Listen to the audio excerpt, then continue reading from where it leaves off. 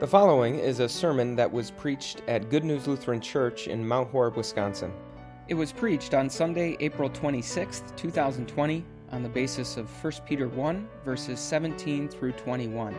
For more information or to view our entire sermon library, visit goodnewslc.org.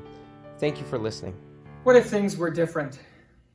Evidently, that is a question that occupies the human imagination, at least judging by the number of books and TV shows and movies where that's really the central question. What if things were different? So we might think of stories, for example, where the time stays the same, but the place somehow magically changes. The characters are transported to some alternative universe that exists simultaneously with ours. Think of stories like The Wizard of Oz, or The Chronicles of Narnia, or Alice in Wonderland, or a story like Stranger Things for a more recent example. Then there are also those stories where the place stays the same, but it's the time that changes, where the characters are transported ahead into the future or back into the past, and not just to observe things, but actually to influence things. And once again, to create this alternate universe where everything is different. You might remember that scene from Back to the Future 2, where Doc Brown is trying to explain how this works to Marty McFly.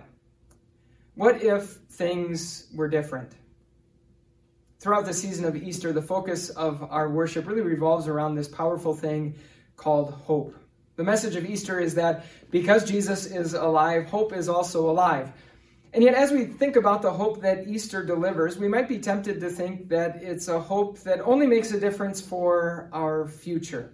In fact, we might even be tempted to picture it this way, that whether someone has the hope of Easter or not, it seems as though we're all on the same path, almost as if we're being carried through life on the same conveyor belt. And it's only when that conveyor belt reaches its end that the path splits. The conveyor belt dumps some people into one bin and other people into another.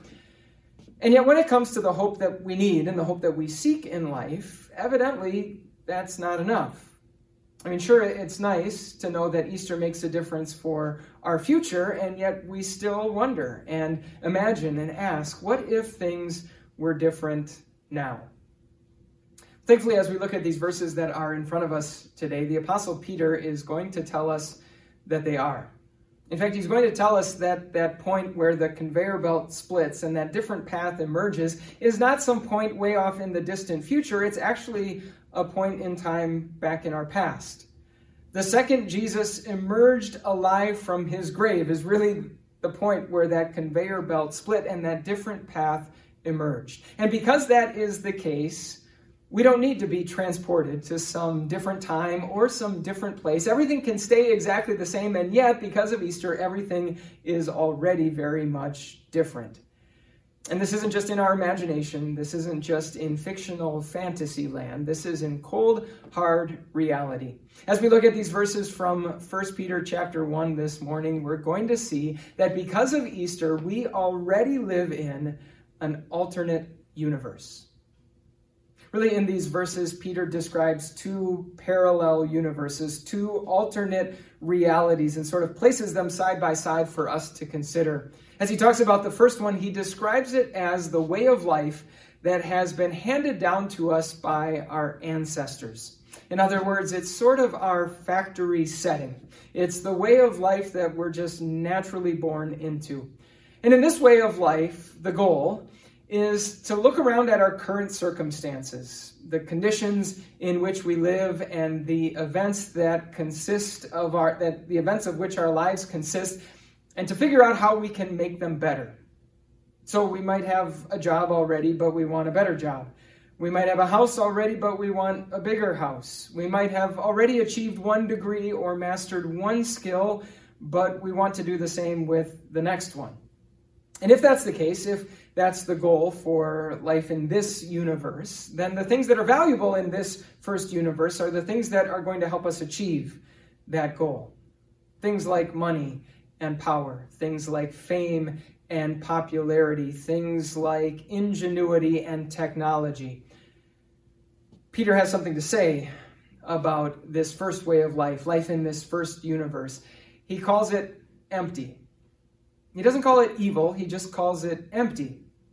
People may very well accomplish a great deal of good in this first way of life. They might accomplish all kinds of things that make their lives and the lives of others better in all kinds of wonderful ways. And yet Peter wants us to know that our ability to take our current circumstances and improve them will reach a very inevitable and quite literal dead end. Eventually that conveyor belt runs out of real estate.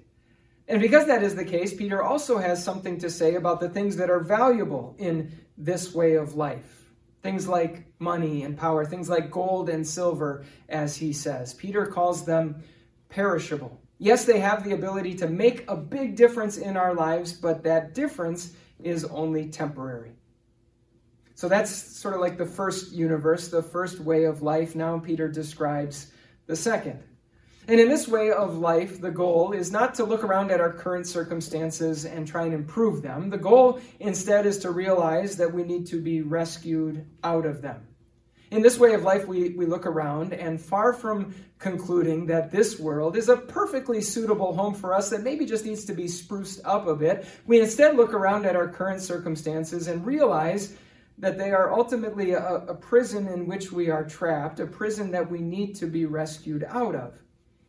And if that's the case, then the things that have value in this universe, this way of life, are going to be very different from the things that have value in the other way of life. In this way of life, gold and silver can't really do us a whole lot of good. What can? Well, Peter tells us. He talks about the precious blood of Christ, a lamb without blemish or defect. So Jesus Christ, God's own Son, come to earth to be a lamb, to be a person whose entire job, whose entire reason for existence was to be a sacrifice, to lay down his life, to shed his blood, and to die. I mean, think about that. Death is the very thing that causes that other way of life to reach its inevitable dead end, but death is also the thing that causes this way of life, this way of being rescued out of our current circumstances, to begin. Two completely alternate universes, two completely parallel realities that Peter describes, and it sort of forces us to ask, which one have I been living in? You know, as I think about that first way of life, that way of life that we're naturally born into, I think a word that maybe describes it more than any other is simply that word, more.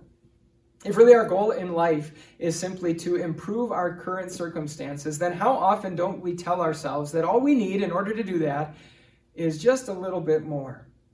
It's just going to take a little bit more hard work or a little bit more thinking outside the box. It's going to take a little bit more discipline or a little bit more willpower.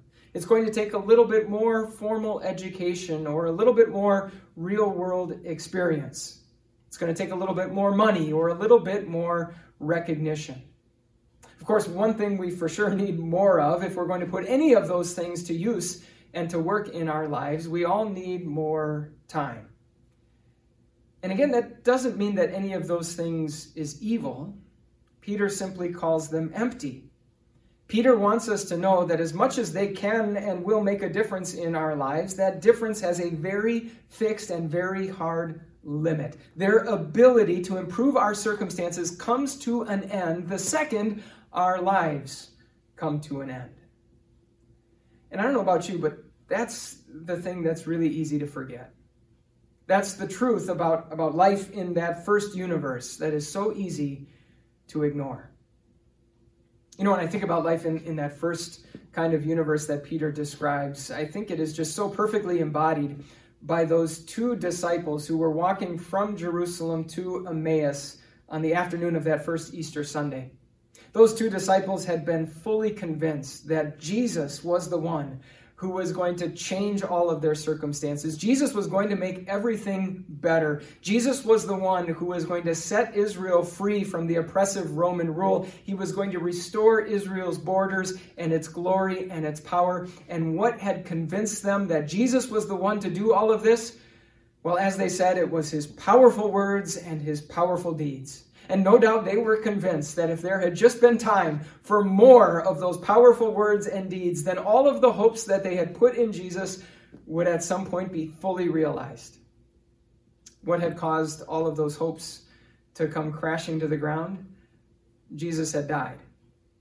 Death sort of makes it impossible for there to be any more powerful words and powerful deeds. And so what did Jesus say to them? What did Jesus help them see? Jesus pointed to the very things that had caused them to lose hope.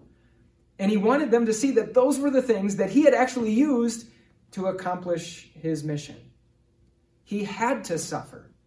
He had to die, just as the scriptures said. Jesus wanted to open their eyes to this completely alternate universe, a place where everything was different. Not the events, not the circumstances, not the people and the place and the things that had happened, but what those things meant, what they were seeing about those things. Easter was proof that this completely alternative reality from the one that they were seeing had already been established. And that's exactly what Peter says to us in these verses. How do we know? How do we know with absolute certainty that the one way of life is completely empty and the other way of life is not? Well, Peter tells us that God raised Jesus from the dead and glorified him, and so your faith and your hope are in God.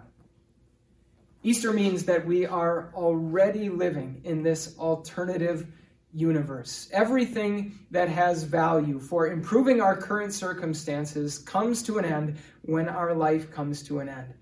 But in this alternative universe, God has taken the very thing that is most worthless for improving our circumstances, and he has made it the most priceless for rescuing us out of those circumstances. We don't need to be transported to some different time or different place with different events and different conditions. Even with everything staying exactly the same, Easter has made everything different. And seeing that, having our eyes open to that makes all the difference. In fact, that's exactly why Peter is saying the things that he's saying in these verses. It's because of the difference that it will make in our lives right here and right now. Because Easter has already established this alternative universe, Peter tells us to live out your time as foreigners here in reverent fear. So live out your time on earth as a foreigner. If you've ever visited a foreign country before, you know what it's like to be in a place that operates on principles that are very different from the ones that you're used to. In a foreign country, there is a different language being spoken. There's a different currency being used. There are different values and different goals. And while you are in that foreign country, it's only natural that you would also operate by some of those same principles. But you know, of course, all the while that you're not going to stay there forever. Pretty soon you're going to leave. In fact, the place that really popped into my head when I thought about these verses and Peter's encouragement to live as foreigners, it wasn't a foreign country. It was actually an arcade. An arcade is an alternate universe in its own right, isn't it? In an arcade, there are goals that are very different from the goals in the real world. Those cheap, chintzy toys that are hanging behind the counter, things that normally we would care very little about. In the universe of the arcade, those become the things that we are obsessed with. In the universe of the arcade, there's also a very different currency. Little paper tickets that in the real world would have no worth whatsoever suddenly become priceless commodities in the world of the arcade. In the world of the arcade, skills that have no use in the real world suddenly become very valuable. The ability to take a wooden ball and roll it accurately up a ramp, or to take a plastic toy gun and shoot imaginary deer that are running across a screen. These are the things that define success in the world of the arcade. And it's all very fun and all very enjoyable, so long as you remember that it's temporary. In fact, maybe you've witnessed someone forget that. Maybe you've seen a child, for example, forget that there is life outside of the world of the arcade. And suddenly there are tears flowing from their eyes when the game is lost. Suddenly there is anger and jealousy bubbling up in their hearts when they see another child that has even one more paper ticket than they have.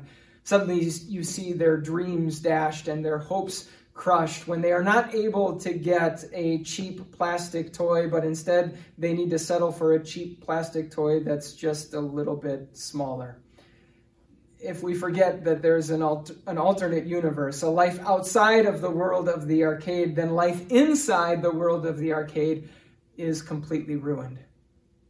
Friends, because of Easter, we live in an alternate universe, one where the goals are different, the values are different, where the definitions of success and failure are very different. And so even as we live and spend our time in this universe, we do so knowing that we're just passing through, knowing that we are not here to stay. We do so, as Peter describes, living out our time as foreigners.